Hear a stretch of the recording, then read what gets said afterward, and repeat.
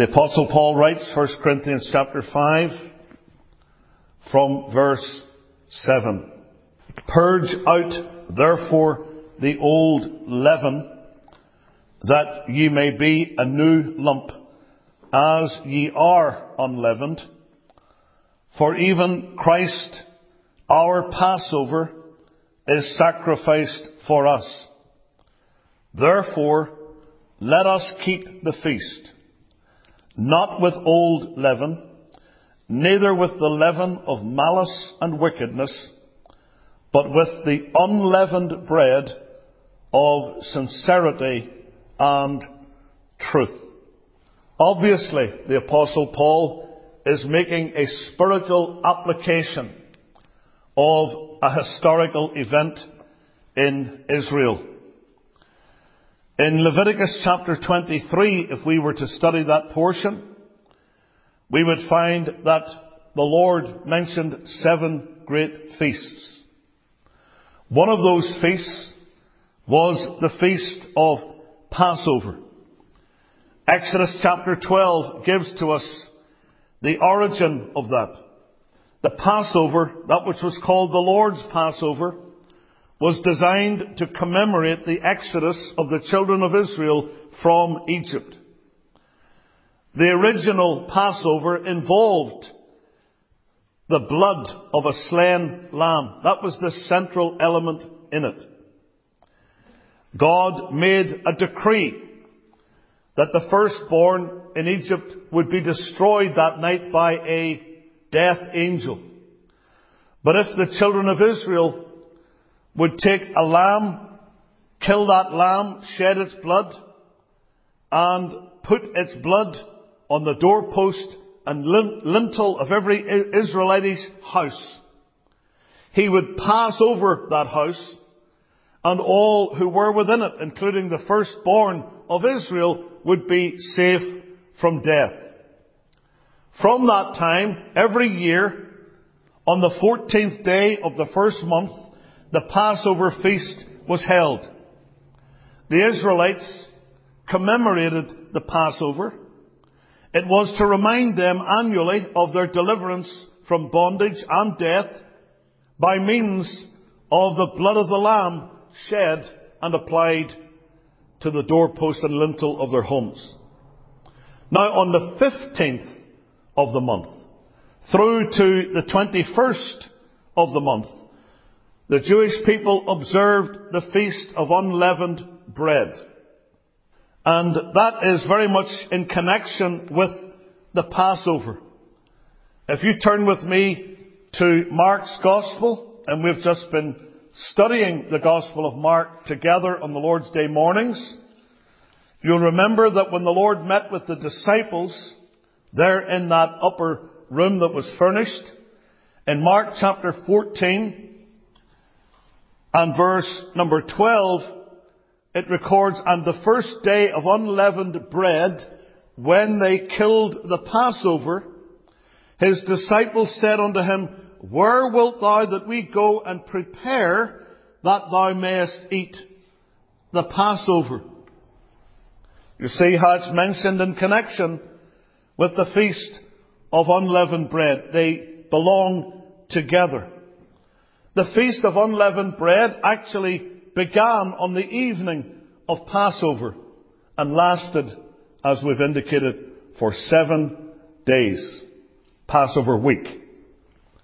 Passover itself was a picture of salvation or redemption.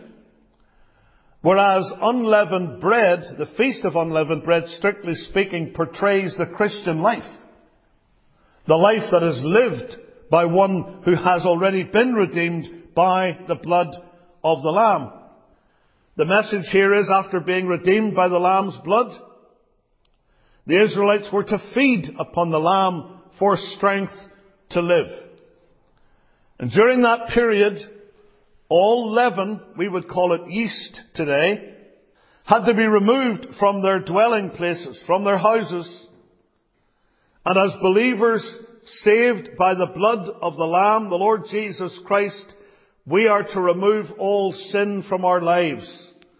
And that is what Paul means when he says there in 1 Corinthians chapter 5 that we are to keep the feast, not with old leaven, neither with the leaven of malice and wickedness, but with the unleavened bread of sincerity and truth. Speaking about the Christian life, our sanctification. Now this particular feast is very significant. There's actually a message for us today in this feast. Not only the Passover, but the Feast of Unleavened Bread that does accompany it. Let's think first of all about those who were at the feast. We can ask the question, who were at the feast? Who were those that were allowed to eat of the Feast of Unleavened Bread? Was it everyone? Well, let's consult Exodus chapter 12. And as we read, we noted the words from verse 43. We didn't get that far in our reading, but we could have gone that far in the passage, so we will do it now. Exodus chapter 12, from verse 43.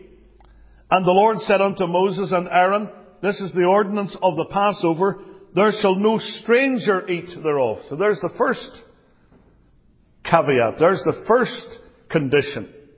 There shall no stranger eat thereof. But every man's servant that is bought for money, when thou hast circumcised him, then shall he eat thereof. A foreigner and an hired servant shall not eat thereof. There's another restriction. In one house shall it be eaten. Thou shalt not carry forth aught of the flesh abroad out of the house, neither shall you break a bone thereof. All the congregation of Israel shall keep it. And when a stranger shall sojourn with thee, and will keep the Passover to the Lord, let all his males be circumcised, and then let him come near and keep it. And he shall be as one that is born in the land, for no uncircumcised person shall eat thereof. So there's another restriction. One law shall be to him that is homeborn, and unto the stranger that sojourneth among you. Thus did all the children of Israel, as the Lord commanded Moses and Aaron, so did they. And it came to pass the selfsame day that the Lord did bring the children of Israel out of the land of Egypt by their armies. Who were at the feast?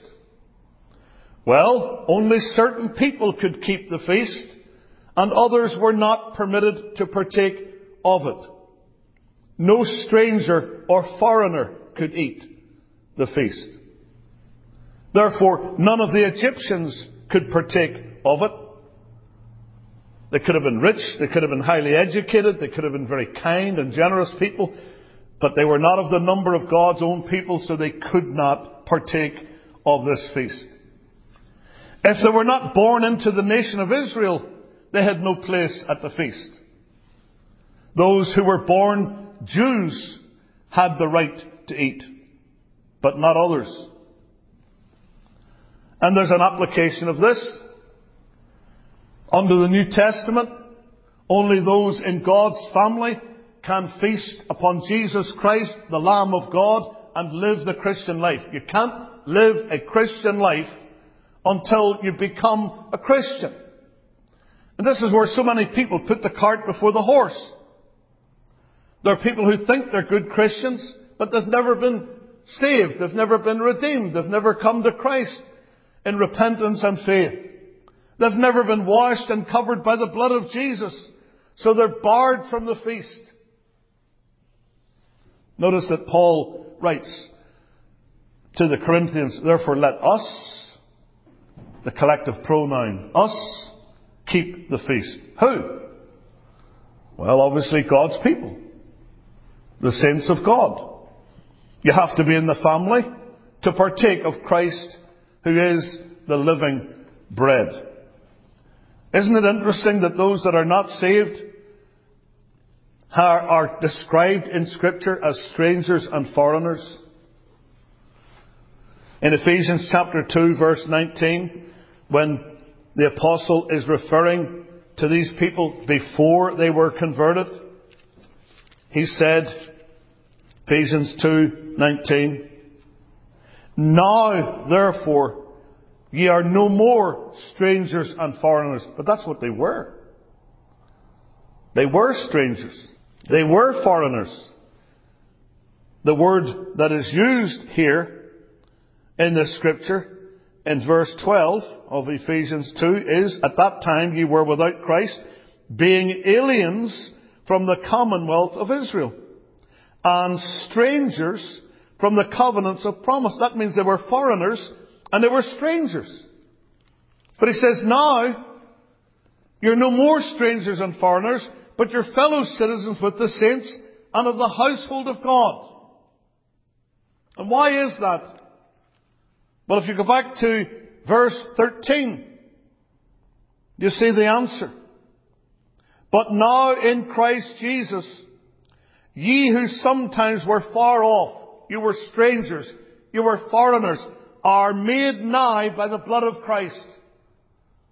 You're no longer strangers. You're no longer foreigners. You've been redeemed, just like the Israelites of old, by the blood.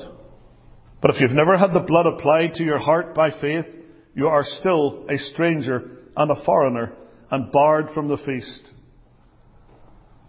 McShane wrote, "I once was a stranger to grace and to God. I knew not my danger and felt not my load.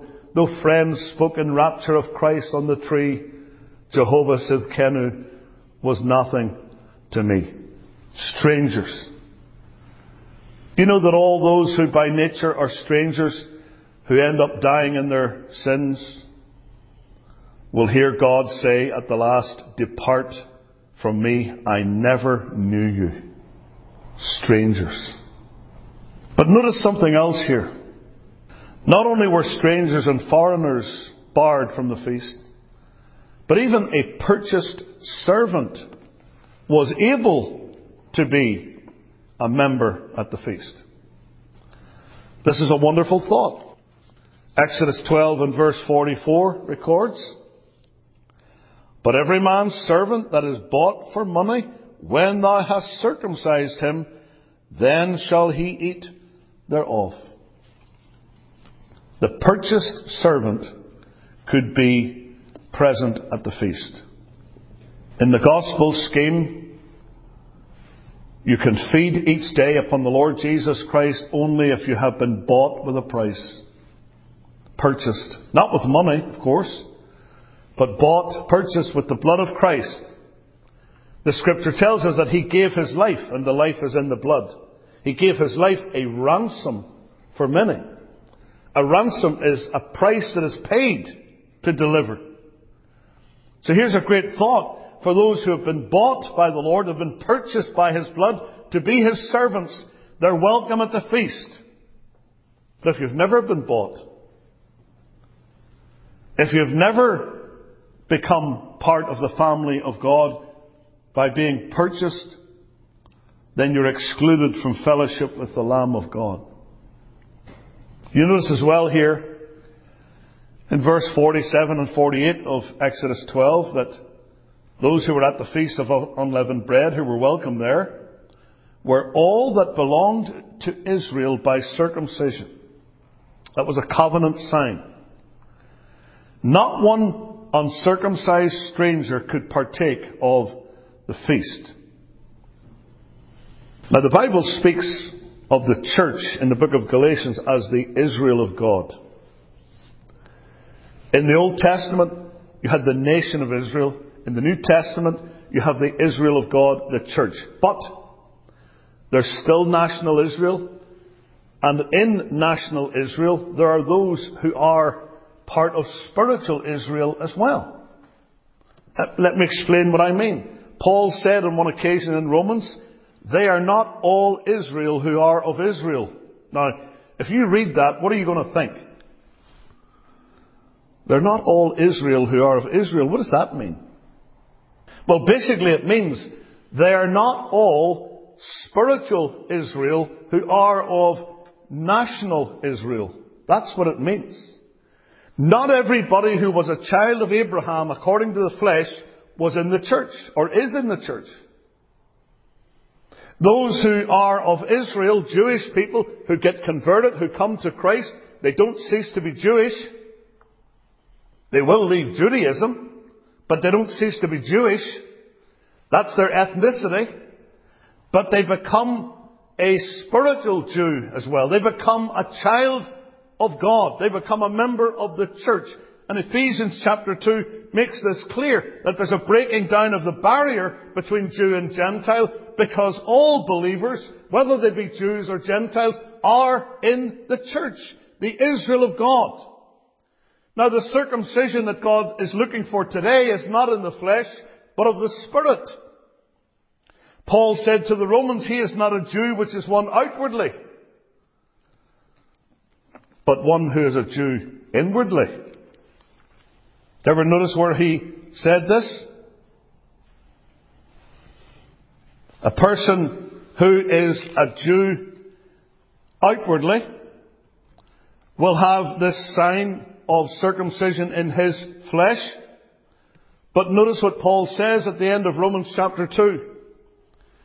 In verse 28. For he is not a Jew which is one outwardly, neither is that circumcision which is outward in the flesh, but he is a Jew which is one inwardly. And circumcision is that of the heart, in the spirit and not in the letter, whose praise is not of men but of God. He's speaking here, when he talks about being a Jew, he's speaking of being a spiritual Jew, a Christian, a child of God. We get into the church of Jesus Christ by circumcision of our hearts, not of our flesh. The Lord does a work in the heart. And a work of God has to be done in the heart. Otherwise you can't become a Christian and you can't live the Christian life. You cannot feed upon Christ, the Lamb of God, until you've had that work of grace wrought within your heart. So we ask the question, who were at the feast? Those who were not strangers or foreigners anymore. Those who were purchased servants. Those who belonged to Israel by circumcision, they could partake of the feast. There's a spiritual message in all of these. But then we can look at the second thought here. Not only who were at the feast, but the way in which they ate the feast. Notice the way in which they ate the feast. There was a particular stipulation that God made in Exodus chapter 12. In verse 11. Here he is speaking of the eating of the lamb. And thus shall ye eat it, with your loins girded, your shoes on your feet, and your staff in your hand. Now, who is a person with their loins girded, with their shoes on their feet, and with their staff in their hand? Somebody who's ready to travel. Somebody who's ready to leave. Somebody who's ready to go. When in the East they would come into the house, they would take their sandals or shoes off and have their feet washed. They would not have their loins girded. They would not have their garments all pulled up. But someone who has girded their loins, they've pulled up their garments and tied them with a belt. They've put on their shoes. And they have a staff in their hand, which they're going to use to navigate the rough terrain and places where there's stones and rocks and so on. That staff becomes very handy. Those are people who are ready to leave. And then he says this, verse 11, and ye shall eat it in haste, or quickly. Now normally it's not a good thing to eat your food quickly. I was always told that as a child, not to do that. You eat too quickly, you get the hiccups. Eat too quickly, you might make yourself sick. But here, they were to eat this meal quickly. Why? Because they were to be ready to leave. It is the Lord's Passover. Here's something that demanded haste. Really what the Lord is saying here is the way in which the feast was to be eaten was in a state of preparedness.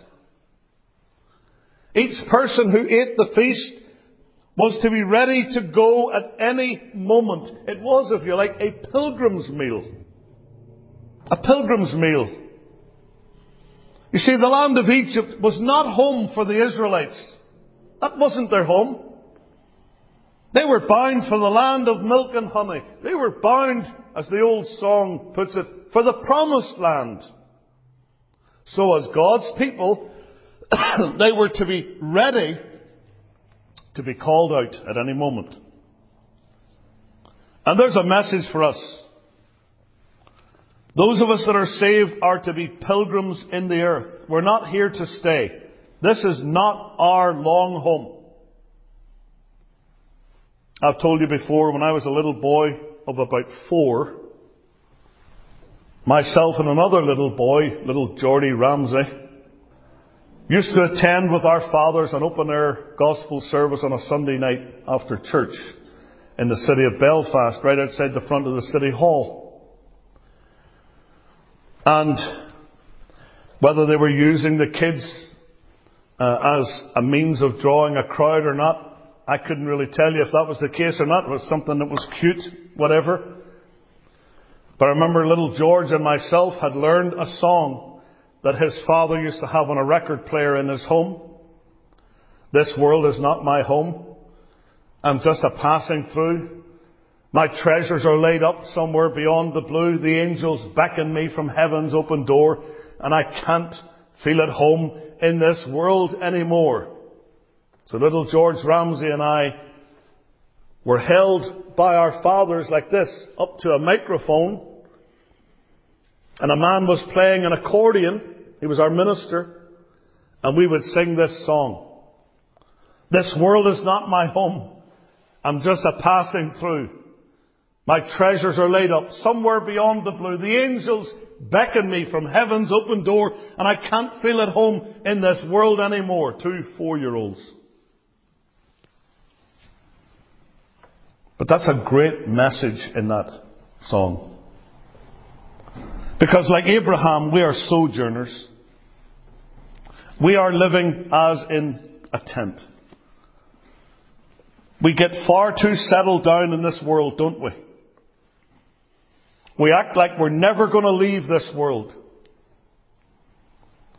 And the thought of leaving this world many times is painful to us. We don't want to think about leaving this world. But in Hebrews chapter 11 we read from verse 8, by faith Abraham, when he was called to go out into a place which he should after receive for an inheritance, obeyed, and he went out not knowing whither he went. By faith he sojourned in the land of promise. That means he didn't stay there, he travelled through as in a strange country, dwelling in tabernacles. The word is the word for tents. With Isaac and Jacob, the heirs with him of the same promise. Why? For he looked for a city which hath foundations, whose builder and maker is God. A tent hasn't got foundations. A tent is not built. A tent is pitched. It's folded up. The tent pegs are pulled and you move on. But he was looking for something that was permanent. And so we read on in verse number 13. These all died in faith, not having received the promises, but having seen them afar off, and were persuaded of them, and embraced them, and confessed, notice it, that they were strangers and pilgrims on the earth. Verse 16. Now they desire a better country, that is, an heavenly. This world is not my home. I'm just passing through. Now we don't need to be morbid, and we don't want to be all the time thinking about death and going about dressed as if we were going to a funeral or getting ready for our own. But as a Christian, you should be ready to go at any time. You should be in a state of preparedness to meet the Lord, whether in death or in His second coming. And this is something that's hard for us to get through our own heads. One day we're going to leave all this behind.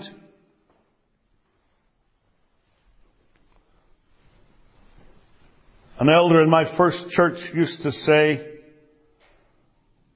people say when you die, you leave it all behind you. He says, no, you don't. You're taken away from it. You don't make a conscious decision to leave it behind. He says, you're taken away from it. That's what happens. We've got to be ready for that. So we can't be earthbound believers. Yes, there are things you have to do. You have to make an honest day's living. You have to look after your home. You have to keep things clean. You have to look after your person. You know, there are things that you have responsibilities for living here in this life, but all the time understanding the Lord could take us away just in a moment. And it will all be left. So the people of Israel were involved in a fast meal. They ate fast. They ate quickly. Notice the word that's used there in Exodus 12, in haste. In haste. Our Christian lives should be characterized by alertness and readiness to leave. And therefore not waiting around to serve the Lord at some future date. But right now being up and at it today. The King's business requireth haste. I must work the works of him that sent me while it is day, Jesus said, for the night cometh when no man can work. And I never read that verse, but I think of Robert Murray McCheyne, who at the age of 29 and a half took typhus fever and within 3 days was in eternity, taken away from his ministry. That was only some 7.5 years old. McCheyne used to have his own personal stationery that he sent out to people. On the back of the envelopes that he used for his letters, there was an illustration of the sun going down behind a mountain with the words above it, the night cometh. The night cometh. And the night came for Robert Murray McCheyne much, much quicker than perhaps he or anyone else expected. Work for the night is coming when man's work is done. Therefore, folks, we have to work and witness as though today was our very last day on earth. One of the great preachers, I forget which one it was, so I don't want to misquote, but he used to get up in the morning, he used to pull back the drapes, and he used to say, perhaps today, Lord. Perhaps today. The Israelites were people who ate a fast meal. And it was also, you can see here, a family meal. It was a family meal. The whole household gathered together to eat. Think of this. The entire family eating, feasting upon the lamb in fellowship. I have a Jewish friend who was telling me that Passover is coming up soon. He's going to cook the meal for 28 people. Have family and close friends over. I said, I know what you're having. That's right, lamb. They're going to feast on the lamb. Well, I took the opportunity to tell them what I think of that. Who I think the lamb represents. What I think the blood represents. The message that there is in the Passover for all of us, Jew and Gentile, today. The entire family eating, feasting upon the lamb in fellowship. There they were. You can imagine each Israelite home. They're all gathered around the table. And in the same way, God has instituted the church of Jesus Christ, for communion, for fellowship, to do what? but to feast and to feed upon Christ. God has not called you as a Christian to live in isolation from your brethren and sisters. We are not to forsake the assembling of ourselves together, as the manner of some is. We are to remember that the feasting that we do upon Christ is not just personal, though it is that. It's also a family gathering. It's also a family feast. And so we ought to gather with God's people in a church fellowship. I understand that it's difficult in our day, sometimes, for some people to find a good church. And that's one of the common complaints that I hear all the time. But one of the other things I have to say is there are people, sadly, and they've got a checklist of about 100 things. And they'll find what is a really good church that has about 95 or 96 of those check marks, but because of 3 or 4 minor little things, they would never have anything to do with that church. They're looking for something that's absolutely perfect, and they'll never find it. But I think we could also apply this, could we not, to family worship in our homes, where we should feed upon Christ together. And when we have children, to gather those children around and to read the Word and to pray with them. And we used to do that with our girls before they'd go to school in the morning and at night before they'd go to bed. And we found a very good devotional book called Leading Little Ones to God by Marion Schoolen, and we would use that along with our Bibles and pray and have them to pray. I remember some of those cute little prayers that they would pray. It's good for the family to worship together, to feast upon Christ. And that brings me to the third point. We not only have those who were at the feast and the way in which they ate the feast, but what was eaten at the feast. I've already mentioned this about the lamb. What did the people of Israel eat during the feast of Passover and unleavened bread? Well, there were several things that constituted that meal, and the lamb was one of them. I hear from some people that lamb is an acquired taste. Some people have never even tried lamb. I love it. My wife and I love it. We've always liked lamb. Just one of those things. And of course there are millions of sheep in the United Kingdom, so it's good to get rid of a few of them. So a lamb chop or a leg of lamb helps with that. But you will notice here that literally the flesh of the animal was eaten. Exodus 12 and verse 8. And they shall eat the flesh in that night, roast with fire. I wonder what people do that don't think that it's right to eat meat. You'd have had a real problem, wouldn't you, if you were in the land of Egypt with the children of Israel? Oh, I'm a vegan. There are no vegans among the Lord's people. None. They ate the flesh that night, roast with fire, roast lamb it was, and unleavened bread. And with bitter herbs they shall eat it. That's what God said. He stipulated that the flesh of the animal was to be eaten. They feasted on the lamb. Now notice carefully, they were not saved, they were not delivered by eating, but by the application of the blood that had been shed. This is very important.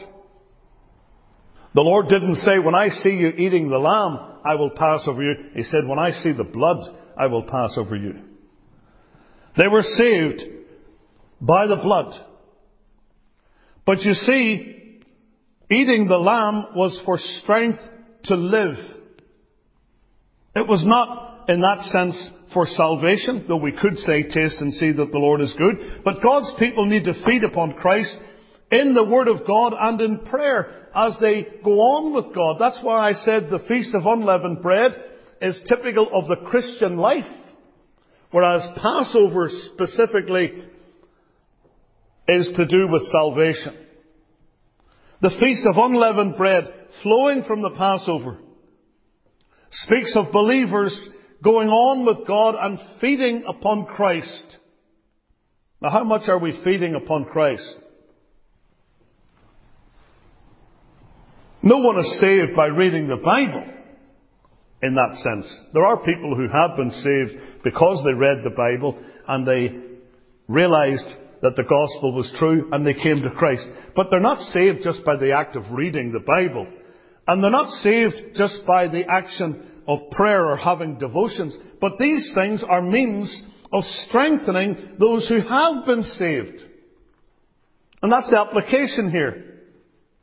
We are to feast upon Christ in the Word of God and in prayer. These are the means of strengthening the believer to live for God. How much are we feasting daily upon Christ? How often do we not feed ourselves upon the wrong foods?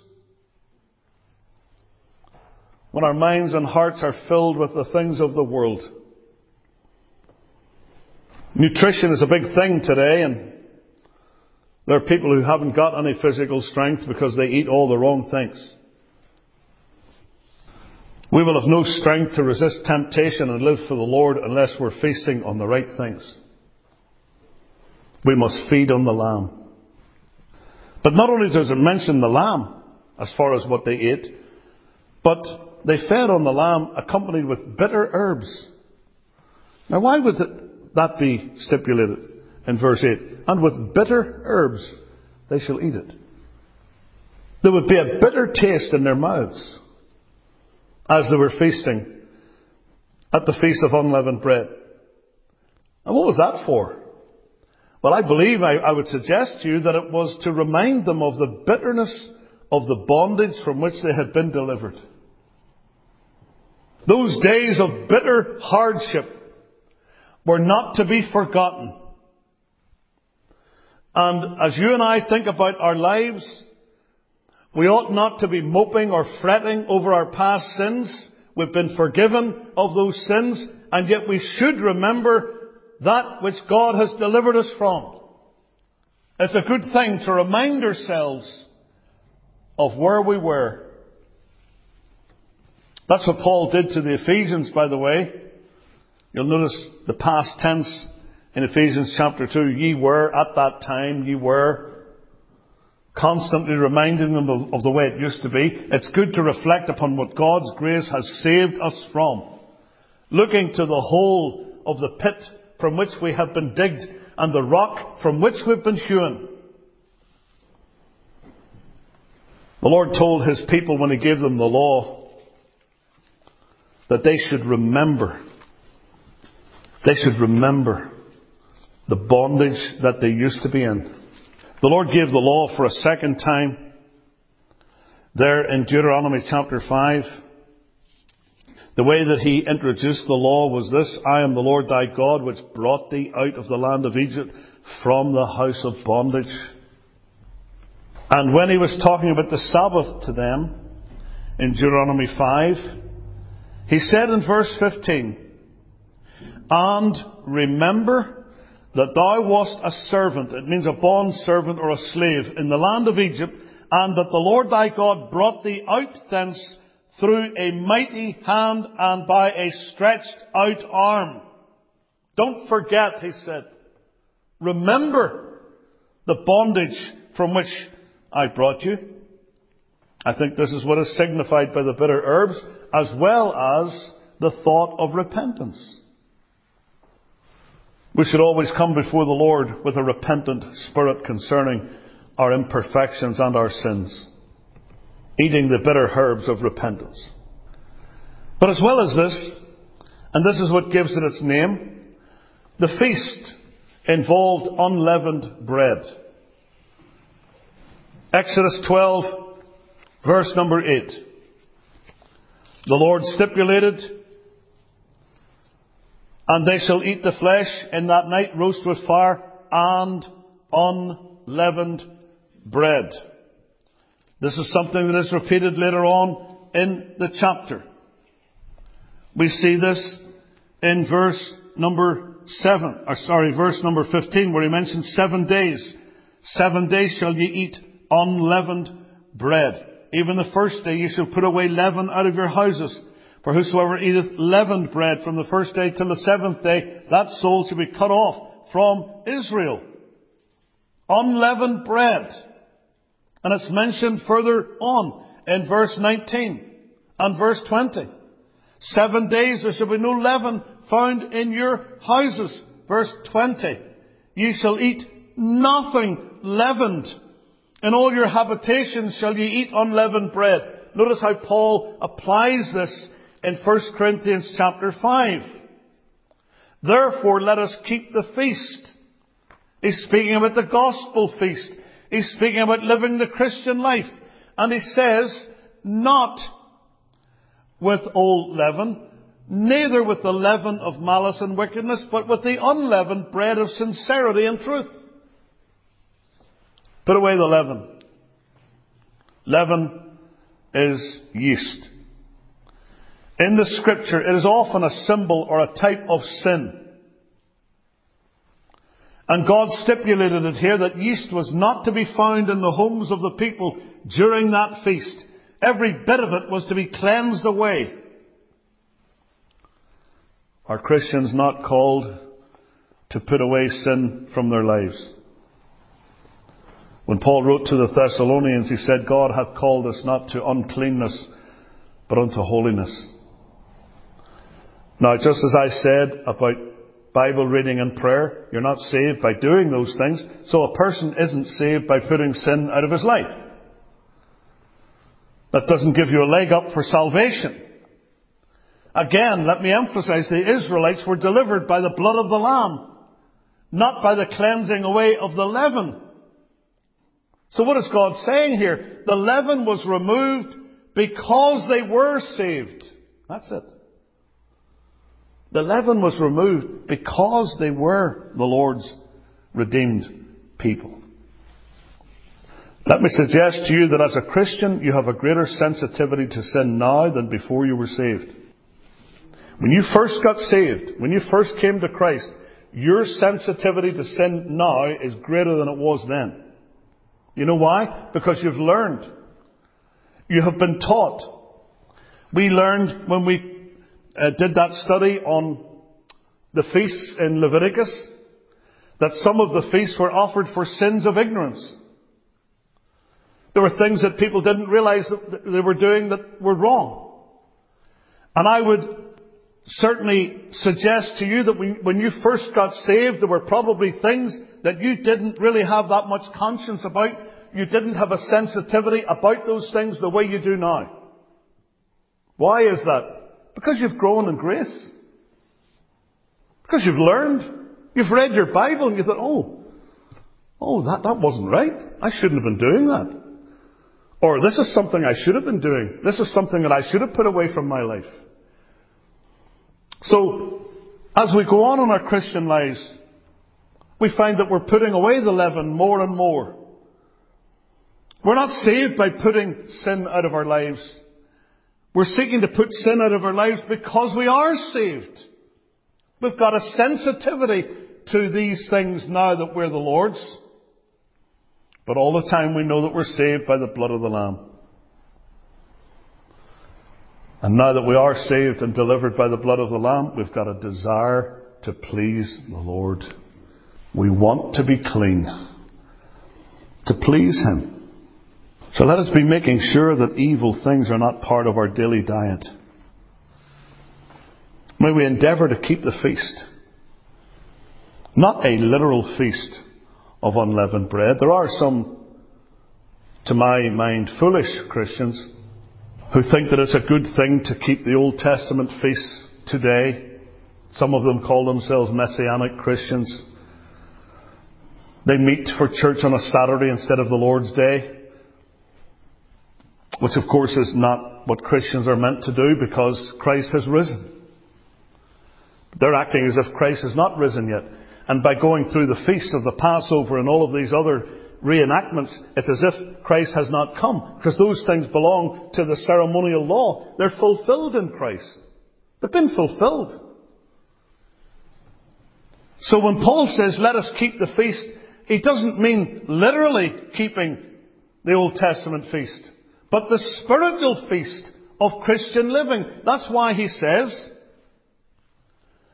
the unleavened bread of sincerity and truth. These are spiritual qualities. The spiritual feast of Christian living is in view. Feeding daily on Christ, the Lamb of God. Feasting on Him. We feast on Thee, the living bread, the hymn writer said. As pilgrims bound for glory, tent dwellers, we're to feed our souls on Him. We are to endeavour by His grace to put sin out of our lives. We need strength to live for God. Where do we get it from? It comes from a daily feasting upon the Lamb. A daily feeding upon Christ. You'll find Him in the Word.